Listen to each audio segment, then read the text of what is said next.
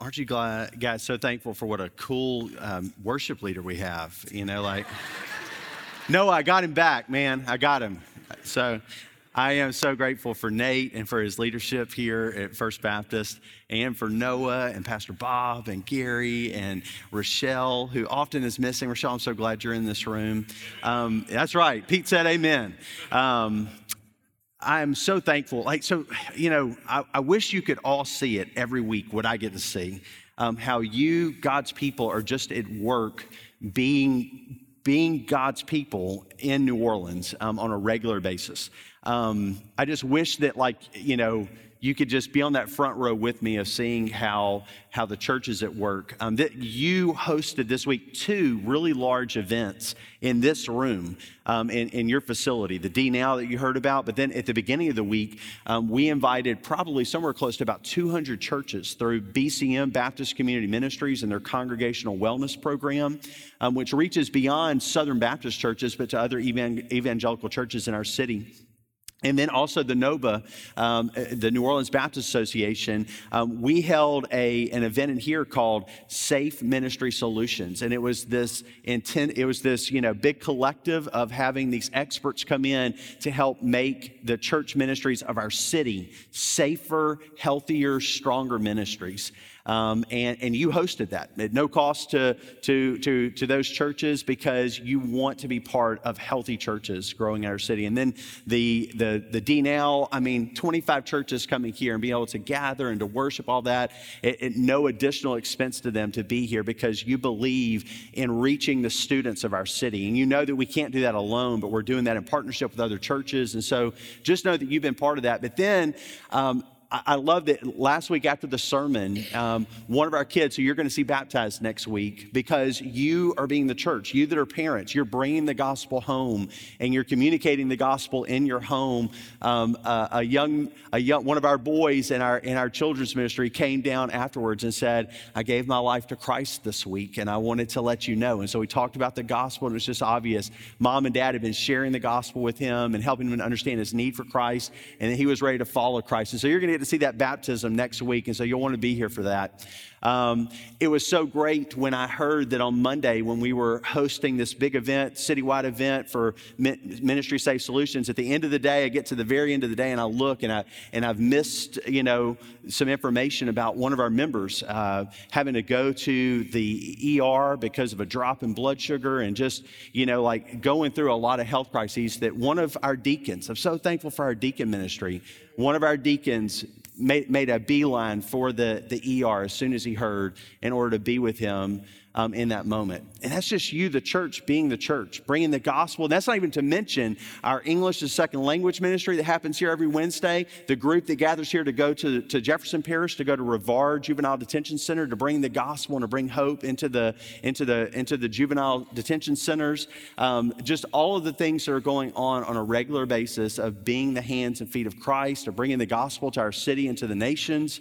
I just hope you're encouraged to know that you are at work as God's people on a regular basis, and I give God the glory for that. It takes a lot of work behind the scenes to do a lot of that stuff. I'm so thankful for Pastor Bob. I think a lot of you know Pastor Bob Moore. We're so thankful for his ministry at our church and how he works tirelessly behind the scenes. And so when you see him, thank him. If your room feels comfortable, it's because he made that happen. If it looks nice and clean, you'll notice that even we did some work in this room, some of the ceiling tiles, and there used to be like a stain over there somewhere. Pastor Bob coordinated all of that and helped make all that happen, as well as visiting in the hospital. Many of you that maybe were sick this week or going through medical needs. So anyway, so thankful for the staff that God has assembled here and all of those things where I see God at work.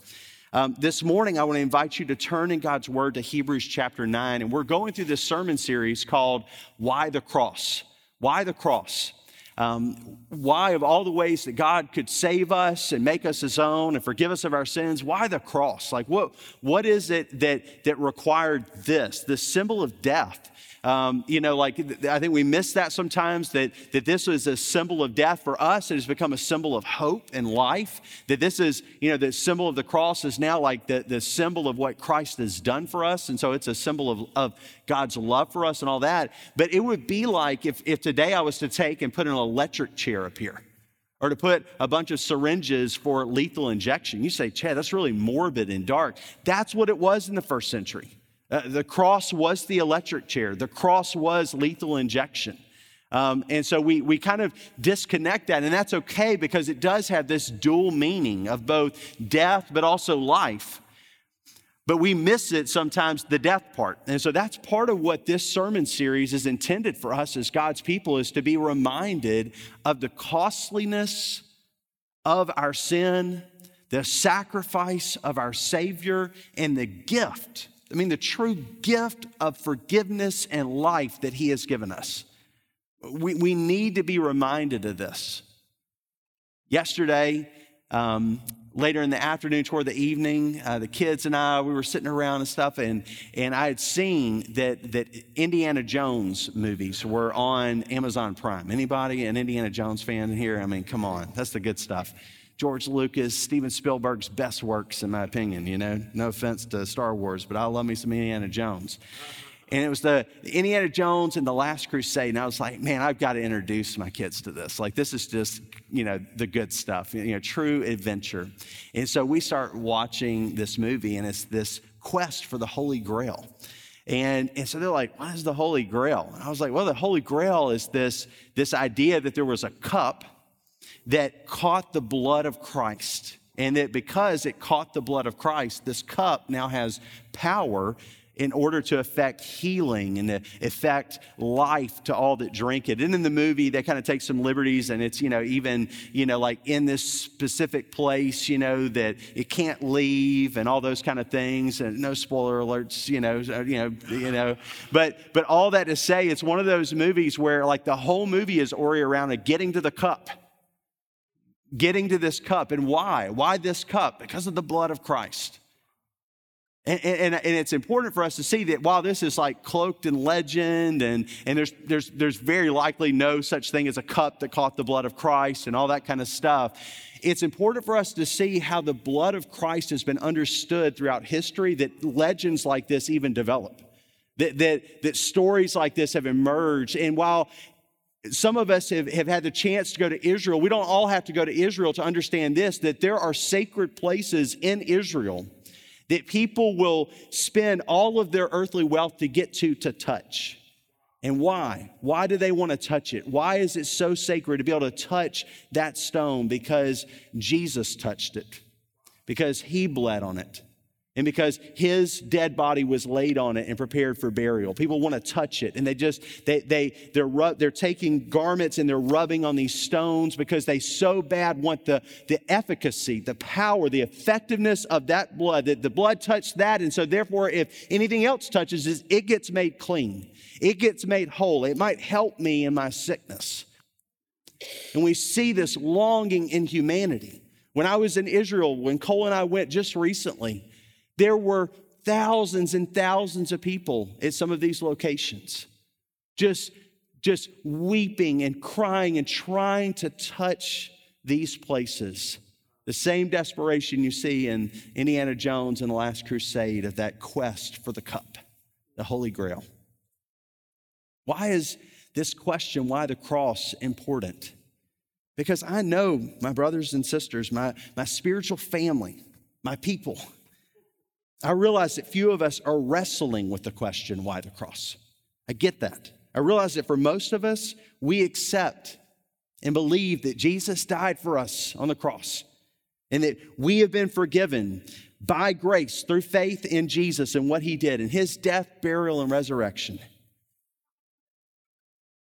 You're more likely concerned today with the marriage of your adult child, or the choices that your adult children are making in their parenting, and about the outcome for your grandchildren. You're likely more concerned today about your health, about upcoming tests, a recent diagnosis, chronic pain, side effects of medicines that you now have to take.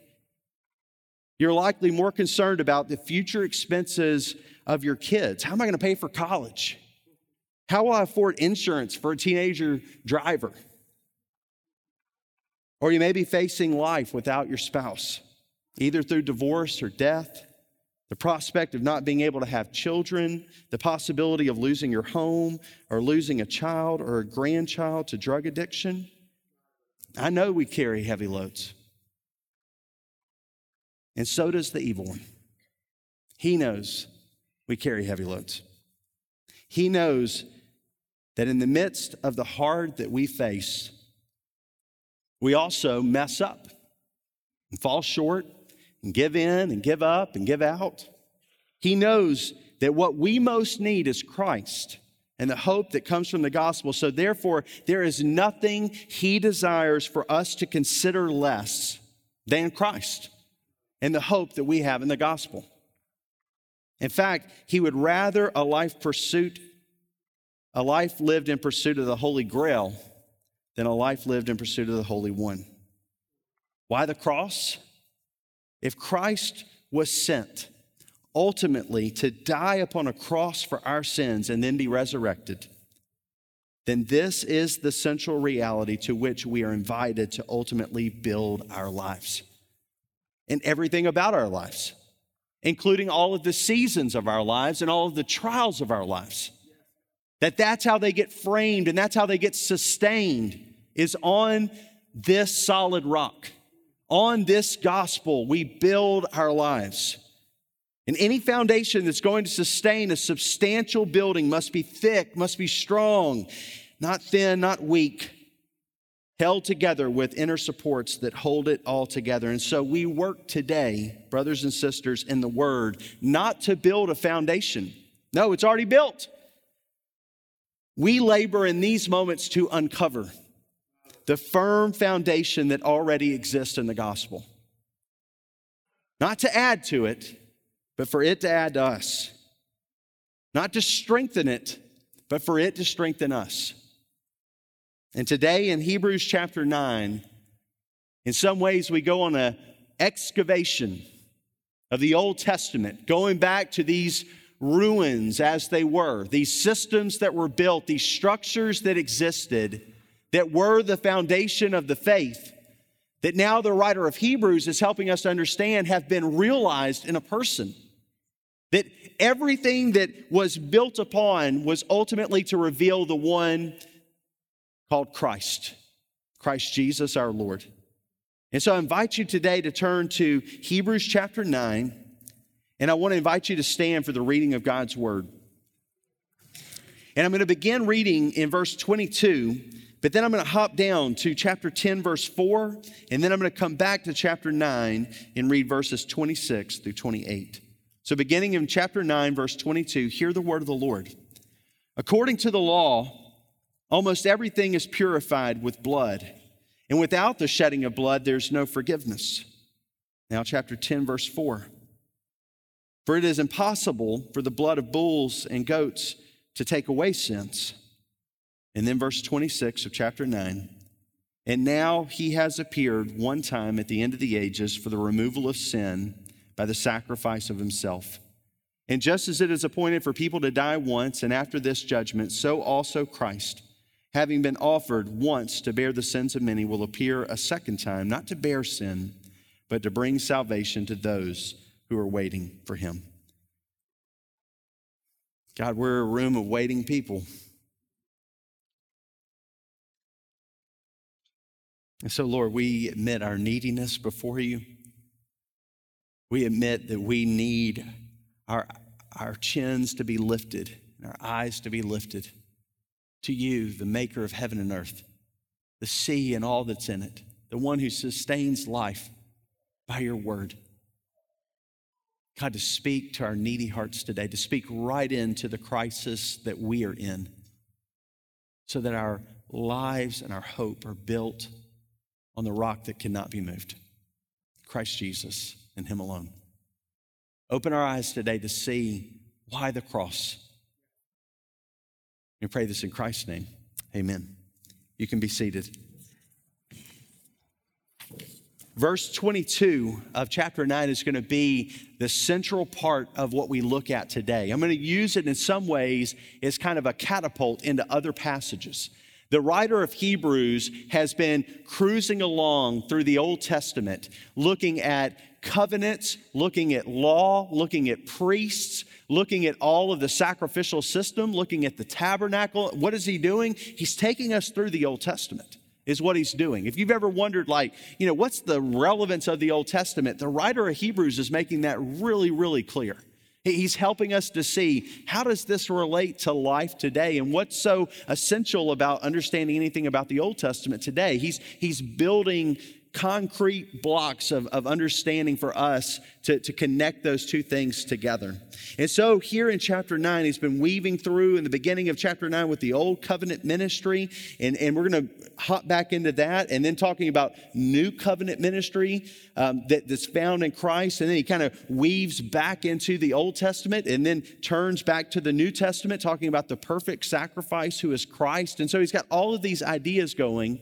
So what I want to do today is just to use one verse to be the window by which we look at a bunch of different threads that are running through. I'm a simplistic thinker. I like to try to reduce things to their simplest terms and to kind of just wrap my head around it. And so what I'm hoping today for us is that amid a lot of tapestry of different threads of thought that are all going together, that we'll just see the clarity of what I think the writer is pointing us to that is found throughout the entire Bible. And so the first thing that he does in verse 22 is he says, according to the law. According to the law. And so the first thing that we need to see and we need to be reminded of today as God's people is the law, of what is meant by the law. Well, the law is pointing us back to the Old Testament, and it's talking about this thing called the Old Covenant. And this Old Covenant is enacted in some ways even with Adam and Eve as they exit the garden. And then we actually see Old Covenant being instilled with Noah after the flood. And then we see more Old Covenant being instilled with Abraham and the promises made to him. And then we see more Old Covenant with Moses. And so you see all of these iterations of what would be included in what the writer of Hebrews is pointing to as the Old Covenant. Because he points back to different pieces. He points back to some to Abraham, some to Moses, and even points all the way back to creation when he talks about the Sabbath. And so he's pointing to it all. And so what he's saying is there's this big road sign that takes us back that we can kind of put under this one big banner called the law. And what does he want us to understand about the law? Well, what we want to see today in and around chapter 9 is at the beginning of verse 10 that helps us to understand what does he want us to get about the law. I mean, do we have to become experts in the law? Do we have to learn all the things that you can do and can't do, the stuff you can touch and not touch, and if you touch it, what you're supposed to do in order to be cleansed from your impurity, and even understanding what does clean and unclean mean? Like if I wash my hands with dial, am I clean? Is that not enough? What are we talking about here? Do I have to have this perfect grasp of all of that to get this? Well, chapter 10 says no. Chapter 10, verses 1 through 3, help us to see what is the main idea of the law that we need to be able to carry to get the big idea. And so let's read it together. Since the law, beginning in chapter 10, verse 1, has only a shadow of the good things to come and not the reality itself of those things, it can never perfect the worshipers by the same sacrifices they continually offer year after year. Otherwise, wouldn't they have stopped being offered? Since the worshipers, purified once and for all, would no longer have any consciousness of sins. But in the sacrifices, there is a reminder of sins year after year. So here's a couple of main takeaways that we need to understand that the writer of Hebrews is saying throughout all of the letter of Hebrews, but is saying for us today. The first is this: the law has only a shadow of the good things to come. The law has only a shadow of the good things to come. Any of you that have ever, played with your kids and they're beginning to discover that thing called a shadow, you try to communicate to them that's your shadow. And they're walking around and they're, looking at it and trying to get away from it. And it's like, wherever I go, there it is, and it's this interesting thing. And it can even be unnerving for a kid as they feel like their shadow is chasing them, and they're like, I want to get away from my shadow, but I can't, those sort of moments. But the shadow is not me. When I look down at the ground right now, I can see my shadow right here. That's not the substance of who I am. You know, you can't bottle up my shadow or capture it, put handcuffs on it, haul it away. You can't separate me from my shadow, but neither is my shadow the reality that is the substance. Now, this could seem in some ways to be a backhand to the Old Testament, right? The shadow. I mean, tell all the people that committed their lives to upholding this law that it was just a shadow. So what's he getting at? Is he trying to be offensive to say, man, this is nothing? It's of no consequence? Not at all. Not at all. You see, just as significant of illustrating the presence of me is my shadow, so is the presence of Christ seen in all of the Old Testament. The very presence of God is seen through his shadow in all of these things that we look at in the Old Testament. It is acknowledging the presence of God, but what it's saying is it wasn't the main thing. That these were just shadows of the reality that is God and the reality that is Christ. And if you saw my shadow, if you were anticipating me, and the light was shining behind me, and you could see my shadow entering the room before I came in, are you satisfied with my shadow? Are you like, his shadow has arrived. We're content with the shadow. Everyone welcome Chad's shadow. No one does that. That'd be really weird for us to welcome shadows into rooms. No, the shadow is only an anticipation of the arrival of the person. The Old Testament was meant to increase anticipation as the darkening and the shortening of it got closer and closer until they beheld Christ. That's what his point is. It's not to minimize this, it's to say this was preparing the way. This was readying a people for the coming of Christ. This was readying all of humanity for the coming of Christ. But we must remember the law has its place. The law has only a shadow of the good things to come and not the reality itself of those things. That's what the text says. That's what he's communicating. But then we have to remember this next idea that he begins to expound. Secondly, the law can never perfect worshipers. You and I are created to worship. Understand that about the essence of your existence as a human. You were created to worship. That's why you get excited about sports. That's why you get excited about your kids and when they do something good. There is an inner part of you. You are wired to worship. Get that about it makes sense of everything else. We're wired to worship. But our hearts are broken, fallen, sinful, and so therefore we worship wrongly. We'll create something in the image of God and worship it. It would be wrong for me today to come and to cling to this cross over here and worship it rather than the one that it points to. That's what idolatry is. I'm making something in the image of God or something that reminds me of God, some icon, and then I give my life to it, to preserving it, to making sacrifices to it, to even wanting to shed my blood to protect it, rather than the one that it points to. And the writer of Romans, Paul, communicates this. He talks about how our hearts are distorted and we worship other things rather than God. And what he's saying is, even though the law is cautioning against things like idolatry, and the law is helping us to know what is right and wrong in the sight of God, it alone could never complete us, take away our sin, all impurity, all of these things. The law couldn't do that. It could never really make us the kind of worshipers that we were intended to be. But there is one who can, and the text is leading us there.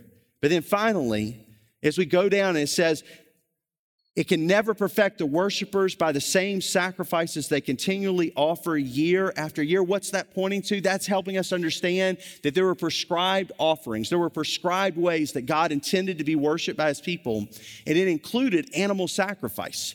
It included some grain offerings and oil, and there were also financial offerings that could be made. But by and large, what we see kind of like, over and over again is the sacrifice of animals in the Old Testament.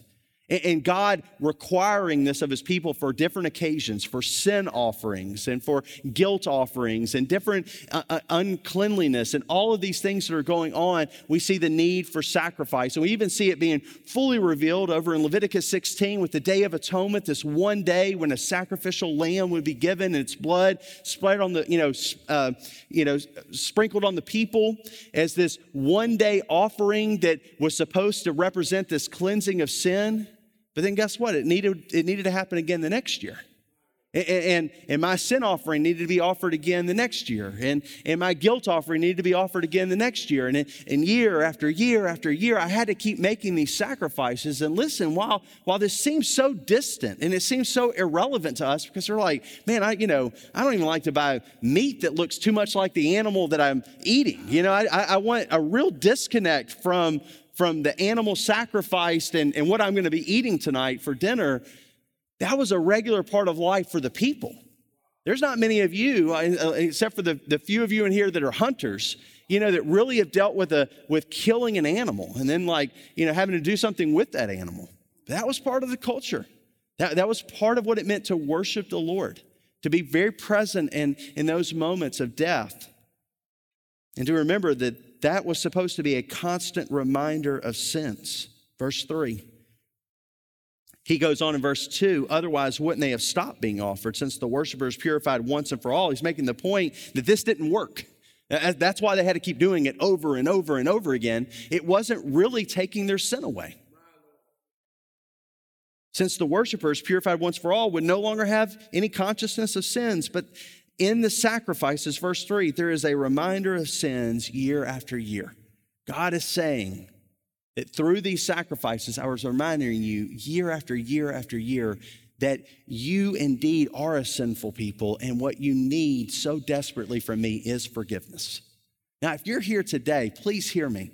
I'm speaking a message of reminder to you. We as God's people are to be reminded of the gospel. It's the reason that he gave us the two ordinances of baptism and the Lord's Supper, is because both of those uniquely communicate the gospel. When we baptize someone like Levi McLeish will be baptized next week, when he stands in the water, he's standing there reflective of the old man, the man in need of the grace and forgiveness of God.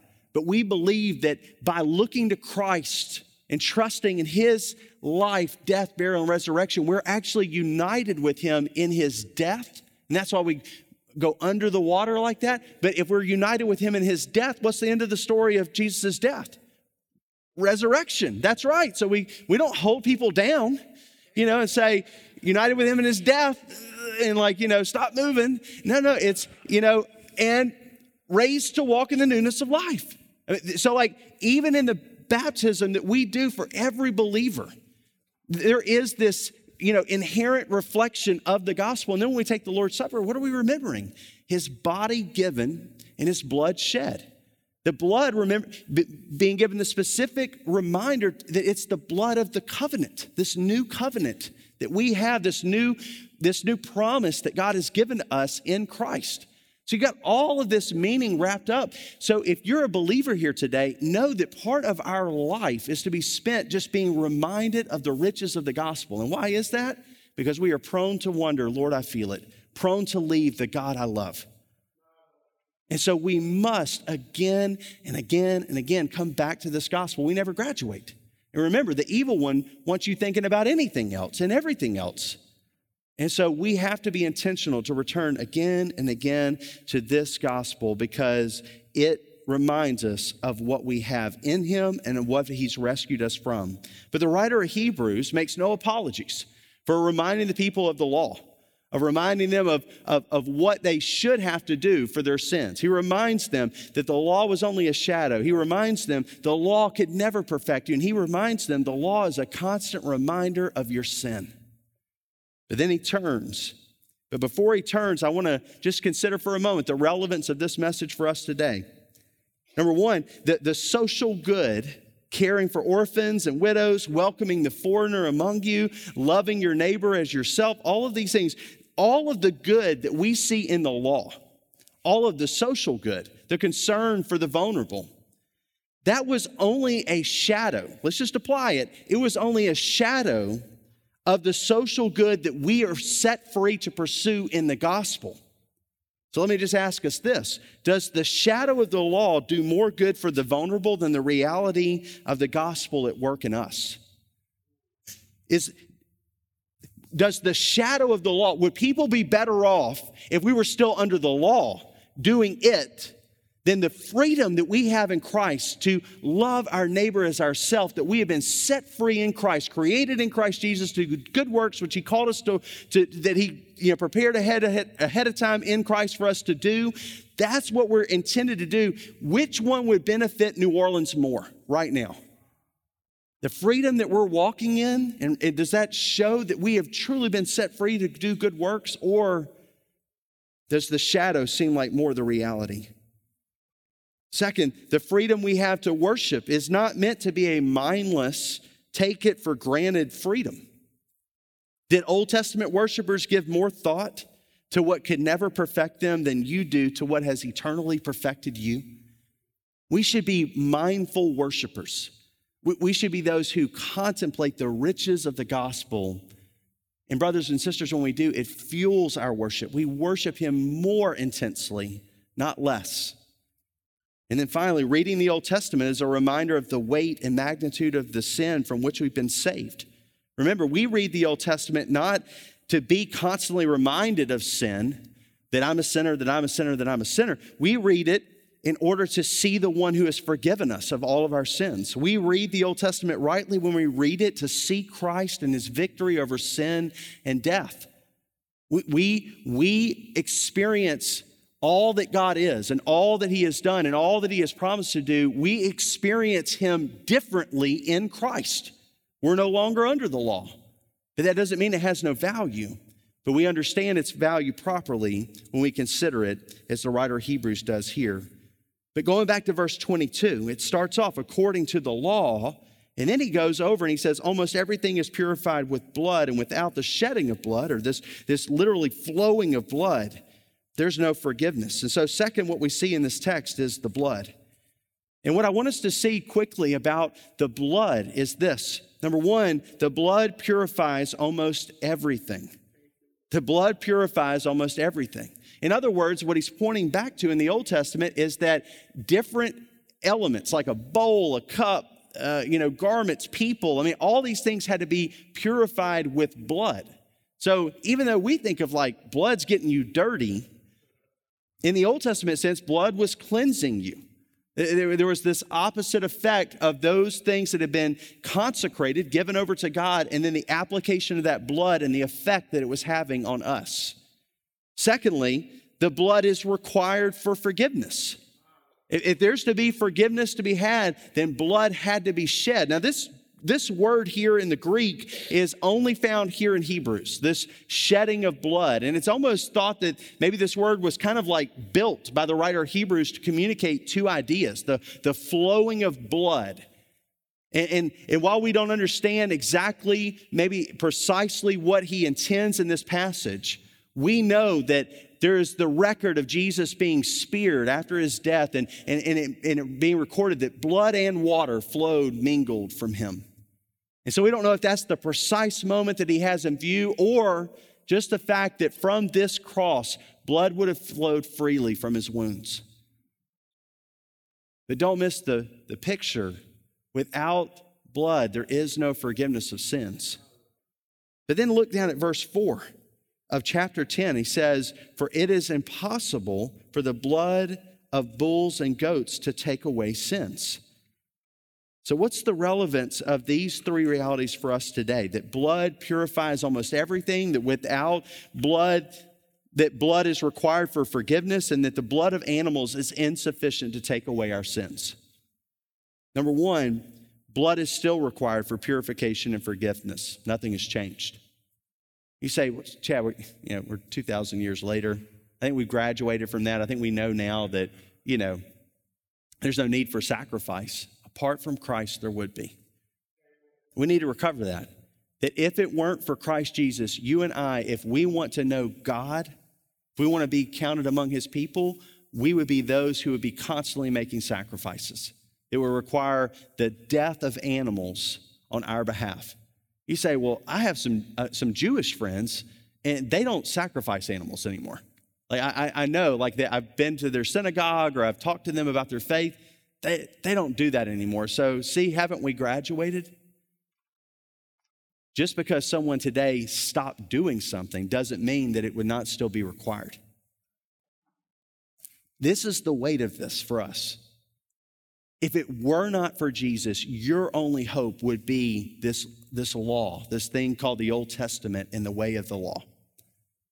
Right now, rather than just being concerned about a medical crisis, a financial need, relationship strain, future of your job, all that, you would also be worried and fretting over how are we going to get an animal for the sacrifice? Because we have to do that. The last thing we need to do is to be on God's bad side. We have to keep doing this. And so provisions were made for a poor man's sacrifice. In fact, we see that that's the sacrifice that Joseph and Mary make, turtle doves.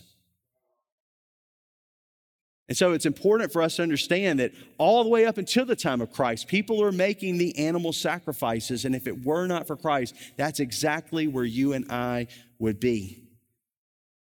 But here's the second thing that has not changed. The blood of animals is still insufficient to take away our sins, even if we were still doing it. We had no knowledge of Christ. We were obeying the law down to the precision of everything that was required. The blood of animals could still never take away our sins. There is no new way to be saved from sin. There's no new way. I know that we've graduated in so many things, and clean water and preventing malaria and education and rights for people who need human rights and all of these things, but there is no new way to take away sin. I'm so thankful that we live in a day that we live in where we've been able to help so many of the problems that ail people. But the problem of sin has been remedied only in Christ, and He alone remains the only remedy. And even though we might say, well, that's a 2,000-year-old solution. I mean, we don't do that with anything else.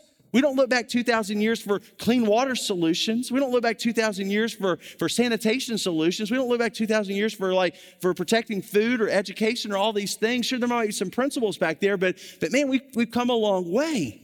Isn't there something better today? And the writer of Hebrews says there's nothing better. There's nothing better. There's nothing better than Christ and Christ alone. And so the third application is all people in all places are therefore desperate in their need for the blood that can purify, forgive, and cleanse within.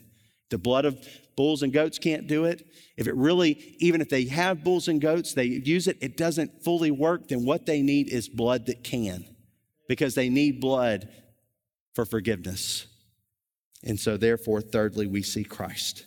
Look at chapter 9, verse 11. But Christ has appeared as high priest of the good things that have come, in the greater and more perfect tabernacle, not made with hands, that is, not of this creation. He entered the most holy place once for all time, not by the blood of goats and calves, but by His own blood, having obtained eternal redemption. For if the blood of goats and bulls and the ashes of a young cow sprinkling those who are defiled, sanctify for the purification of the flesh, so setting things in contrast, how much more will the blood of Christ, who through the eternal Spirit offered Himself without blemish to God, cleanse our consciences from dead works so that we can serve the living God? He purifies us, brothers and sisters, inside and out. That's the contrast. He's saying if the old law could purify the outside and purify the flesh, well, then how much more the blood of Christ to cleanse the outside and the in, to reach in and to take away the consciousness of sin. So many of us are walking around today still conscious of sins that we've been forgiven for. Brothers and sisters, you have been forgiven by the once and for all sacrifice of Jesus Christ. You're cleansed. You are cleansed. Stop walking around like you still are guilty of sin. You're forgiven. You're forgiven. Don't hold your sin against you. He doesn't. And it's only his opinion that matters. Why would you then indict yourself? Why would you walk around a guilty man when you've been set free? Shame does that. Satan does that. He wants us to live defeated lives. But brothers and sisters, you have been cleansed, your consciences cleansed from the dead works so that you can serve the living God.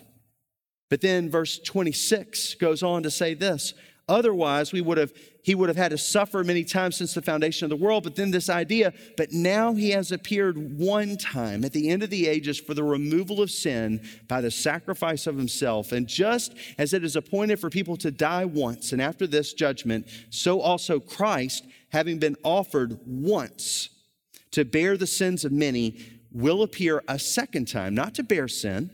He already did that. But to bring salvation to those who are waiting for him. What this proclaims is that he has removed all our sin.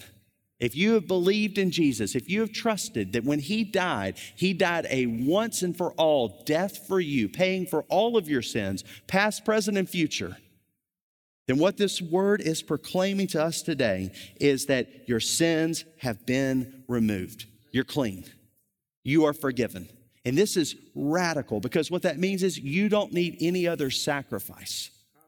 You don't need to bring another animal. Well, we don't really bring animals, do we? But we do sometimes bring money. And we want to pay off that debt with our debit card. Brothers and sisters, you're forgiven. You're free now to give out of generosity, out of joy, out of forgiveness, in worship, joyfully. Not to pay off a debt. Some of you don't bring an animal, but you bring lots of hours of service. I need to do this to pay off my debt. You are forgiven. You are forgiven. And can I tell you, the most joyful servants that I know are the ones that know they've been forgiven, and they just want others to get to experience the same forgiveness. They are just so full knowing that they have been forgiven, and they want that total weightlessness of shame and guilt. I saw a beautiful testimony that you'll get to hear in a few weeks via video when we highlight New Orleans Mission again, of a woman who experienced that incredible grace after experiencing so much brokenness and carrying so much shame to now walk with a confidence in the Lord. Brothers and sisters, that's what he's given us. And then there's the promise that he will come again to bring salvation to those who are waiting for him. Right now, in your marriage difficulty, you're waiting for him. Right now, in your anxiety over how I'm going to pay for medical expenses or school or insurance or mortgage or all those things, you are waiting for him. Right now, in life choices, in difficulties at work, in hardship in parenting or being an adult parent to an adult child, you are waiting for him. That's your arena to wait for him. That's your arena to say, I'm clinging to the gospel. I'm living in light of the gospel. I want to honor you, Lord. I want to wait for you faithfully in this context. That's your context. But we need the reminder. We need the reminder that's written so clearly in a song. It goes like this: the blood that gives me strength from day to day, it will never lose its power. You know that one? The blood that gives me strength from day to day, it will never lose. Yep. It will never lose. It won't lose it, Aristide. It will never lose its power. That's what we need the reminder of. That's what the writer of Hebrews is reminding us of. That the once for all sacrifice of Jesus Christ will never lose its power. And because it's so powerful that it will never lose its power, it's able to make you ready for the day of Christ right now in your crisis, what you're going through. So brothers and sisters, be encouraged. But if you're here today and you've never experienced the power of this blood that doesn't dirty you, but actually cleanses you, that takes away your guilt and your shame, know this, it is still powerful today and it is still available today. And it's only received by those who ask, who say, save me, apply your blood to me, cleanse me, Lord, take away my sin. And his word says that there's not been a single sinner who's cried out for forgiveness that he says, not for you. He's faithful and just to forgive us when we ask for his forgiveness. So will you ask today? Maybe you're here today and you're already a follower of Christ, but you've gotten mingled up in sin. Maybe you need to just come and be reminded of these steps, just remembering in prayer that his blood will never, ever lose its power. It's powerful for you today. Will you pray with me? Father, I pray that in these moments of response, as we sing songs of praise and worship, and Father, as some of us come and we just kneel before you and confess that we have gotten mingled in sin, that we will remember that we are forgiven. We will remember that you have died once for all for our sins, and that you are able to make us ready for the day of your coming. So Lord, please, would you make another person ready for the day of your coming by forgiving them of their sin? And please, Father, would you remind one of your saints today in this room that they are forgiven. They are forgiven indeed. I pray this in Christ's name. Amen. Let's all stand together. We're going to sing a song of response. I'll be standing here to pray with you, to be pastor to you in these moments. But you respond to the Lord. He's the good shepherd, and he's the one who perfectly tends your soul.